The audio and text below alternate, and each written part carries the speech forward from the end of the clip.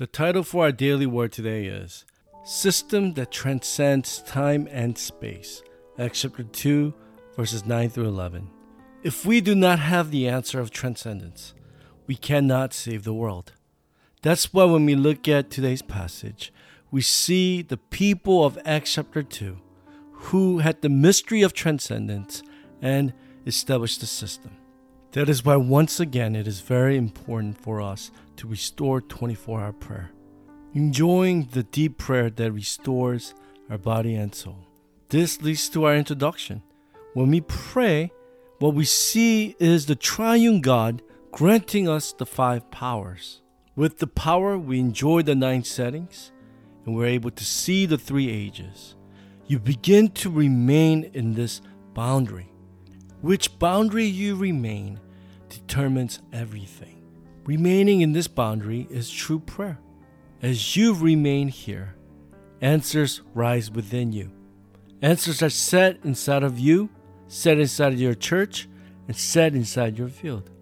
Then your fate and destiny has no choice except to change.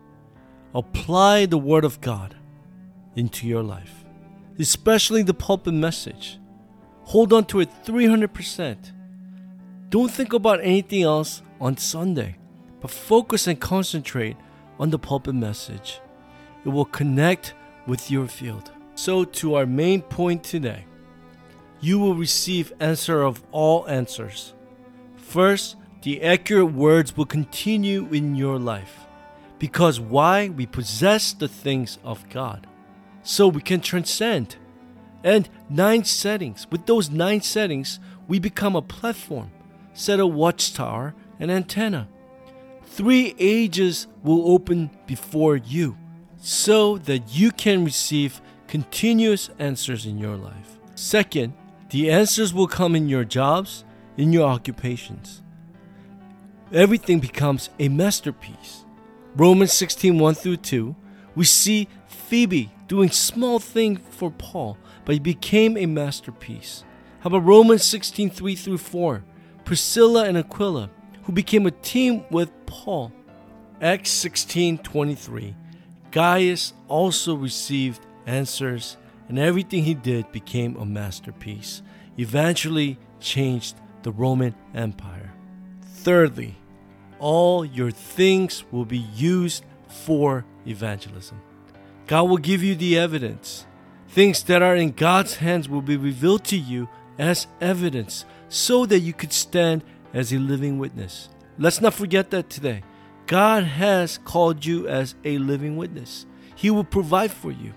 7 remnants. Remember how they confessed? You didn't send me there.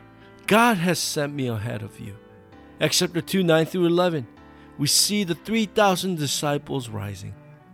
One person can influence at least 70 different locations. If you really have the mystery of the gospel. Acts chapter 2:41.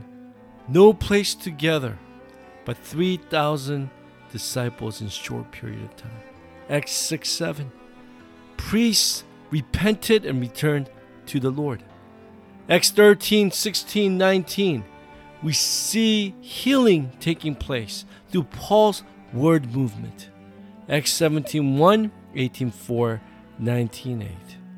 We see the importance of the future generation, remnants, and the associate pastors. So in conclusion, do not worry about 3 things in your life. 1 is persecution. Remember, behind persecution, there are tremendous answers that God has prepared for you. And maybe, perhaps, it is a person who is persecuting you. But let us not forget, that person is a target of evangelism. That person has to be saved and hear the gospel of Jesus Christ. Second, you might feel powerless or impotent. Let us be filled with the things of God. Everything is in Christ, and that Christ is with us. Thirdly, trials and conflicts. All we have to do is see God's time schedule. Then we will see that all the things that we're facing is rightful, is necessary, because everything is in God's absolute plan. This is how blessed we are in Jesus Christ. This is how blessed we are as we continue this covenant journey.